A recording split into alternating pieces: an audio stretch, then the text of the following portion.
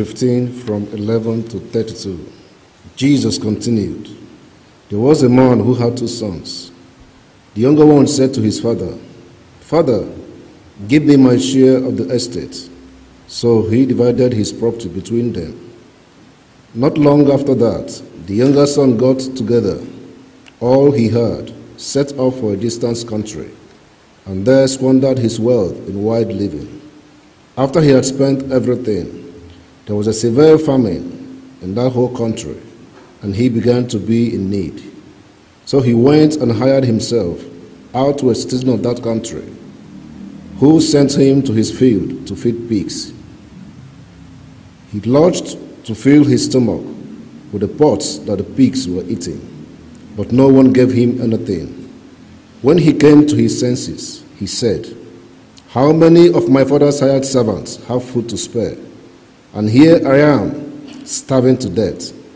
I will set out and go back to my father.'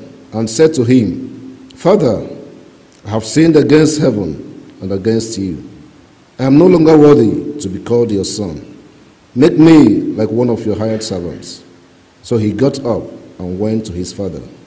But while he was still a long way off, his father saw him and was filled with compassion for him. He ran to his son, threw his arms around him, and kissed him. The son said to him, 'Father, I have sinned against heaven and against you. I am no longer worthy to be called your son.'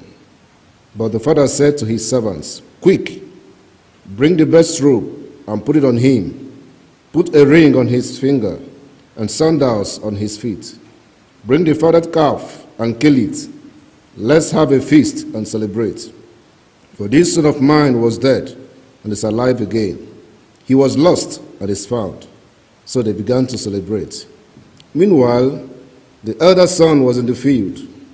When he came near the house, he heard music and dancing. So he called one of the servants and asked him what was going on.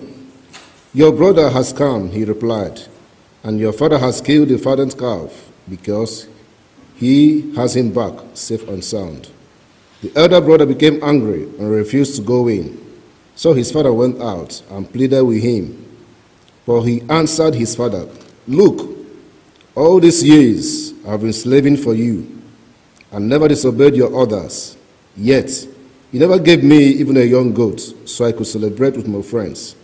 But when this son of yours, who has squandered your property with prostitutes, comes home, you kill the fattened calf for him.' 'My son,' the father said, 'you are always with me, and everything I have is yours. But we've had to celebrate and be glad, because this brother of yours was dead and is alive again. He was lost and is found.'" Thank you. Thanks, Godwin.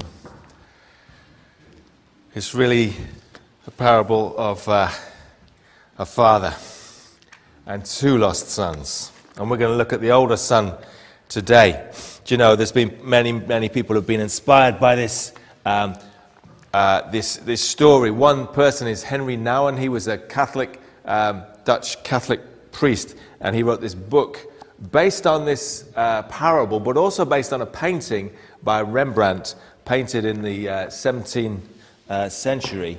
You're going to be able to see it now, The Return of the Prodigal Son. And it pictures the father, it pictures the son kneeling before the father, the prodigal son. You can see he's a bedraggled figure. He's almost barefoot. He's got a shaved head, and he's in rags virtually.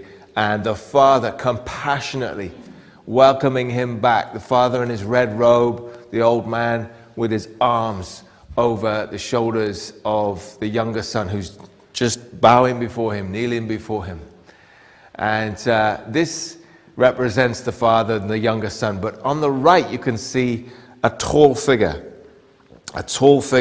who stands with his arms kind of folded. A figure who stands looking down on the younger son, looking down also on the father, amazingly.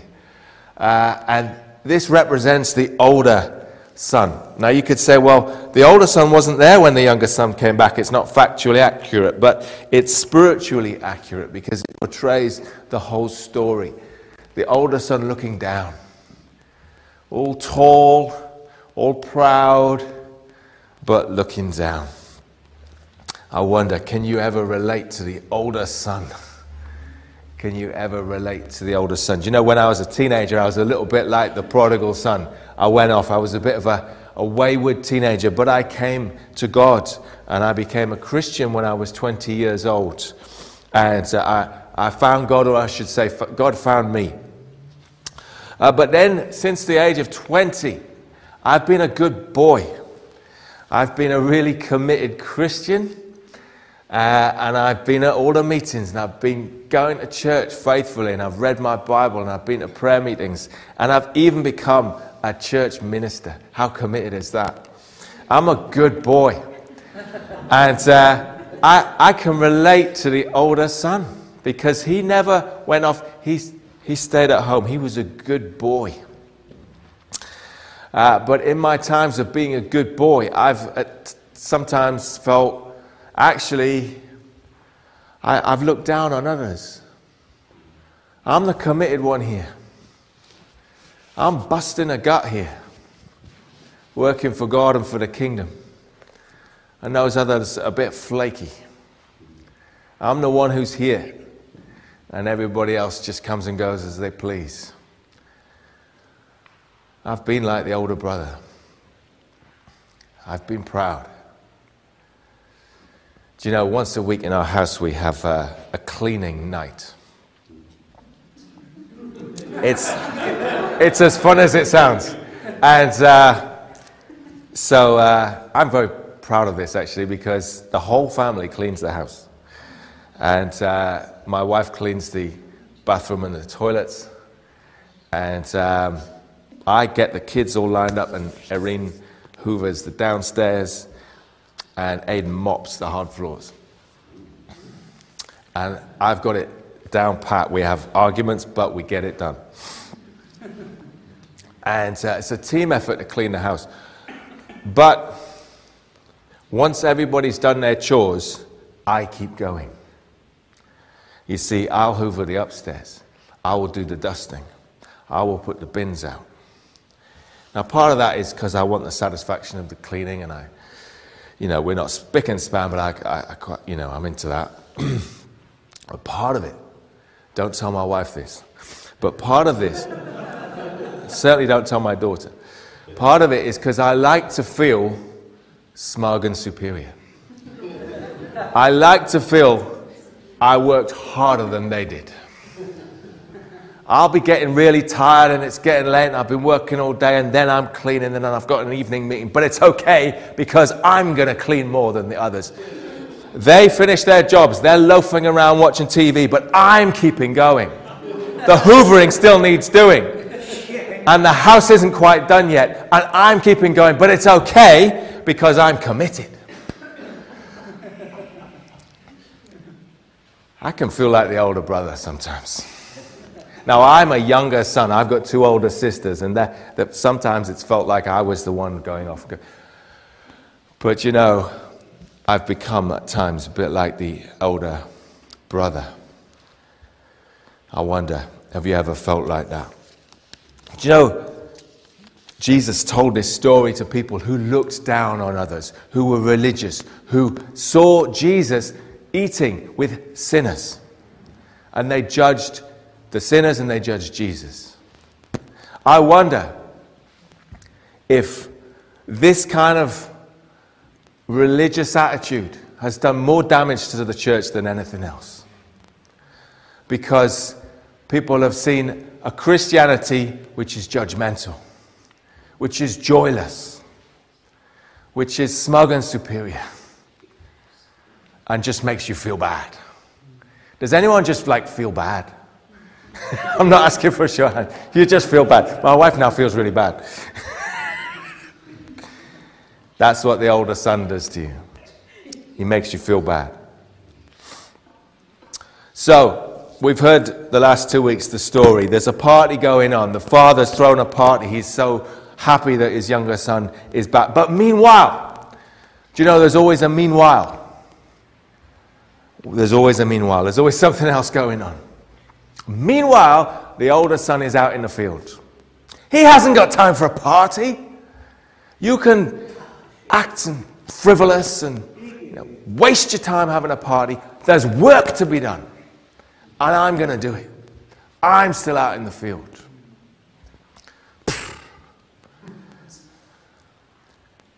He comes near the house and he hears music and dancing. Do you ever walk past the venue and hear music and dancing and you think, what's going on? I wonder what it's like inside. What are they celebrating? Now, they just wasn't like, well, we had club night or, it wasn't like that. They had to be celebrating something. There had to be a party for something. Something had happened to mean that they would get together and rejoice. There was music and dancing. I know Brazil are out of the World Cup, but did you ever see what some of the players do when they score? What do? They're dancing. Isn't that, it's just great. That's their reaction. They scored a goal. I've scored a goal for my country. The whole of the country, big country, is rejoicing. What do? We dance. We rejoice. Now, it might not come so naturally to some of us, but that is what happened in this story. We're dancing. Why? Because it's time to celebrate. And so he calls one of the boys and says, what's going on? He finds out. And rather than thinking, oh, well, I'm going to go in the house, I'm going to join the party, we're told he becomes angry and refuses to go in. Do you know, in the Father's presence, there is fullness of joy. There is rejoicing. There is a party going on. But if we're so full of resentment and bitterness and self-righteousness, that'll stop us going in. We'll be standing there like the man in the picture, arms folded. There's nothing wrong with folding your arms, especially when it's cold. I get that. But we'll be standing there not wanting to go in. It's sometimes me. Who's stopping me entering God's presence? Me. Oh, where are you, God? He's right there. It's just me refusing because I'm holding on to what I've done. I've been working. It's all about what I do. It's me. He becomes angry, furious that this party is happening. There is rejoicing, and yet you're angry? This shouldn't be happening. And so then something very, very, very shocking happens. You see, this party isn't really for the younger son. This party is for the father. It's the father's party. And yet he has to leave the party to go and plead with the older son. You ever been to a wedding reception? And who are the stars of the wedding reception? Bride and groom, right? And when the bride and groom are on the dance floor, people get on the dance floor, don't they? When the bride and groom cut the cake, we all gather round. But just imagine the bride has a grumpy brother who's outside having a fight. And she has to go out of the reception to intervene and stop her brother fighting. He'd be ruining her wedding day, wouldn't he? That's what the older brother did to his dad. He ruined the party by saying, I'm refusing to come in and you got to come out. He came out, father came out. Now, everybody would have thought, where's he going? What's he doing? In that picture by Rembrandt, there's other people in there. And there would have been other people coming out, finding out, why is the father leaving the party? This is, all the guests have come, all the community have come to celebrate with him, but we've got to go out and find out what's going on. And this older son is refusing to come in. Now, the younger son, when he addresses his dad, he is very rude. He demands his share of the estate, but at least he calls him father. If you look carefully in that passage, the older son doesn't even call him father. He just says, look, he is so rude. He's so rude. He's so insulting to his father, but he can't see it because he's so consumed with bitterness and anger and self-righteousness. Look, all these years, I've been slaving for you and never disobeyed your orders. What kind of relationship did they have? Master-slave. Whose fault was that?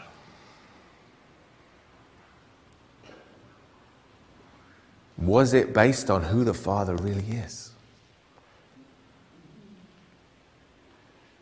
I've never disobeyed your orders. Well, he was disobeying an order now by not going into the party. But he thinks he's done everything right. You never even gave me a young goat, never mind the fatted calf, never even gave me a young goat so I could celebrate with my friends, so I could have a private party with my friends. This son of yours comes back. Notice he's not a brother of mine. This son of yours, he comes back. And then you killed the fatted calf.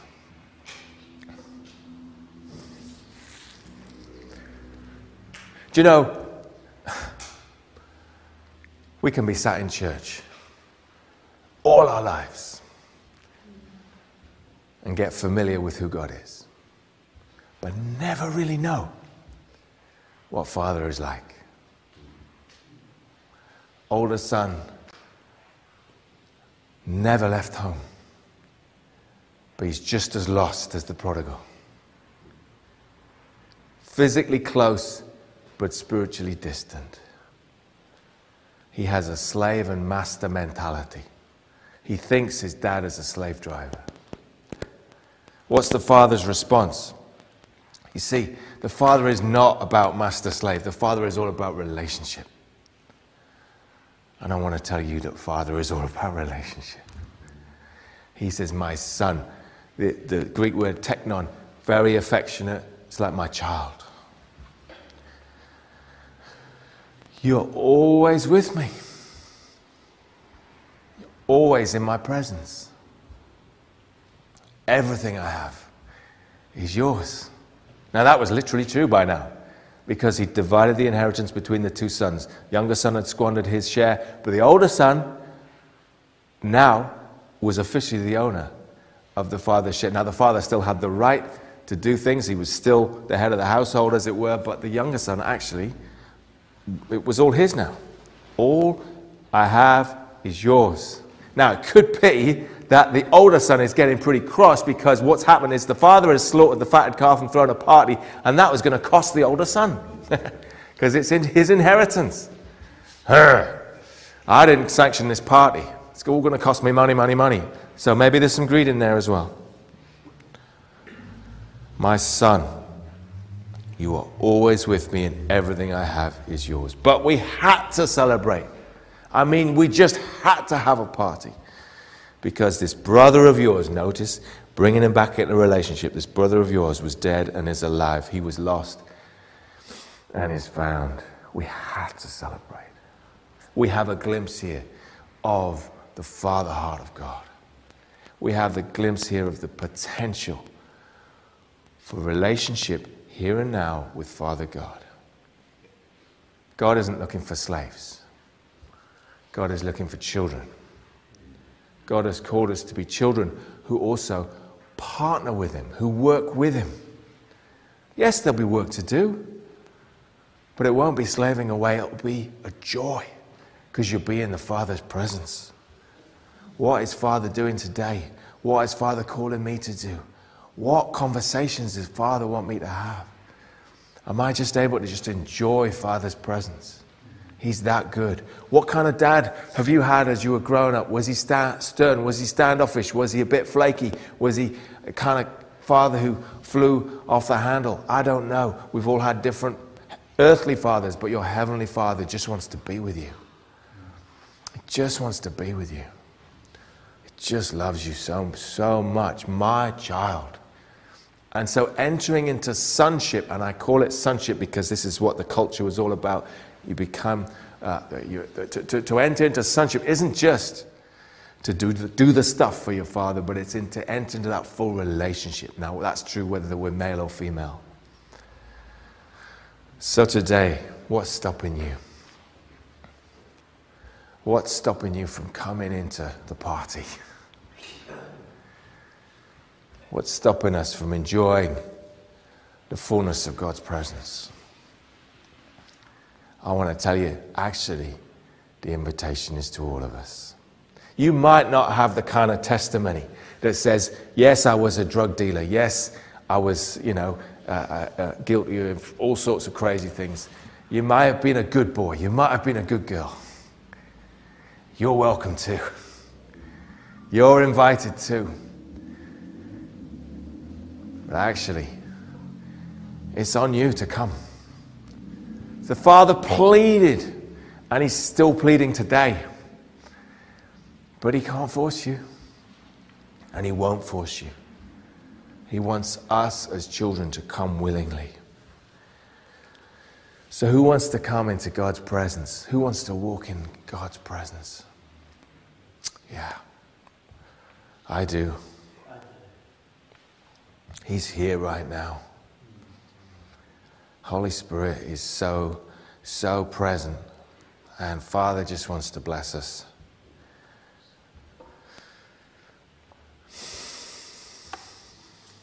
So who's up for that? Oh man.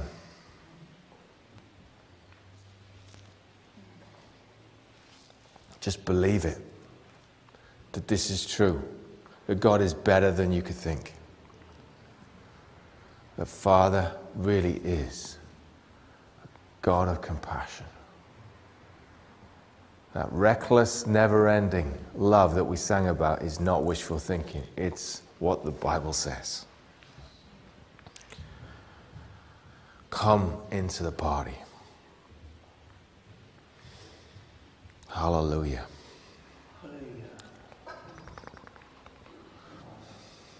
Yeah, Lord, you're so good.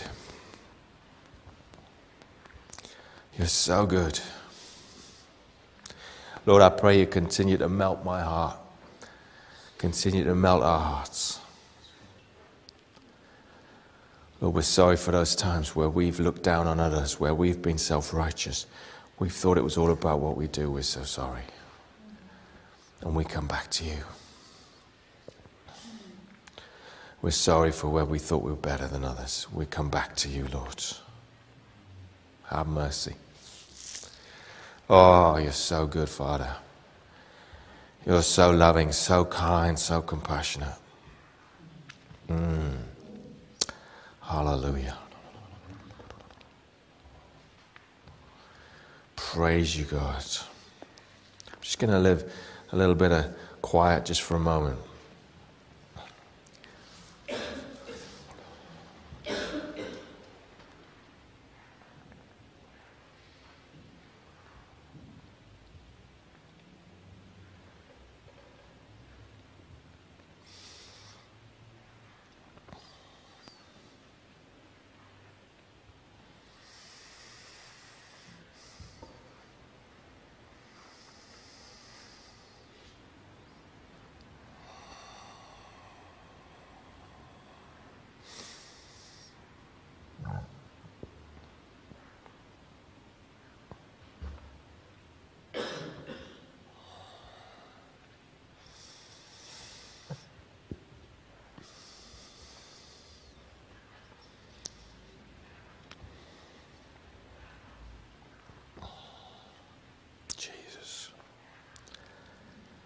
Just lift your heart to him.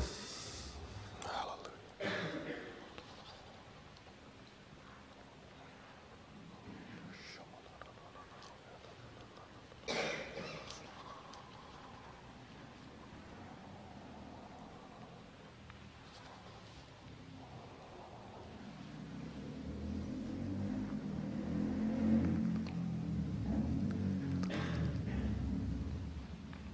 This is love come down. God Almighty, who's high and lifted up, came down and pleaded with you to come to him, to come and rejoice with him. And he's pleading right now. Come. Come and enjoy the feast. Come and enjoy and just be with me. Hallelujah.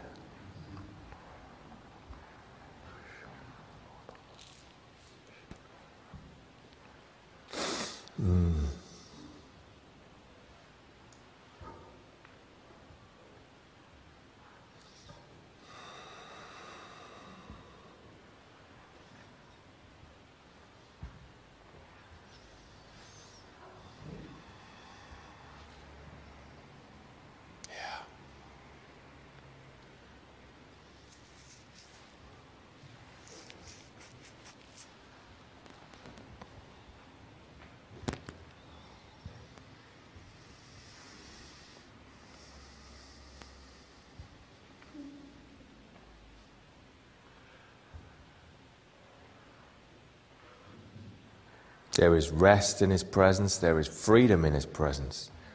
There is joy in his presence.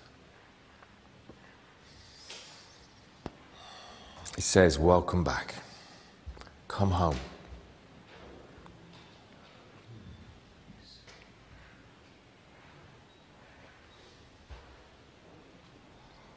And part of the coming home is to accept those who you might not necessarily want to hang out with, that naturally, humanly speaking, you might look down on.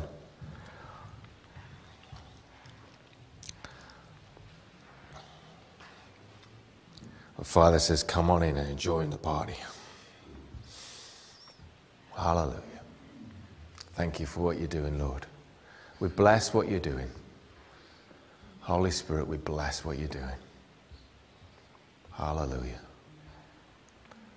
Hallelujah.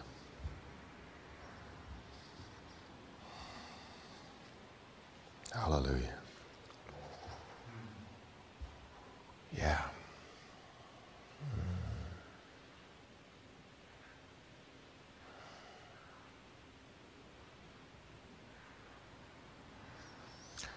Lord, you have been so, so good to me.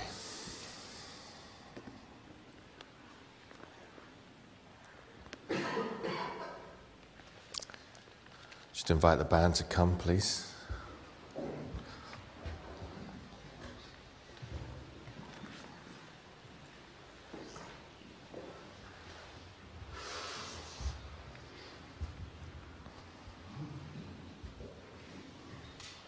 So he's for you, not against you. He's for you and not against you. He's for you and not against you.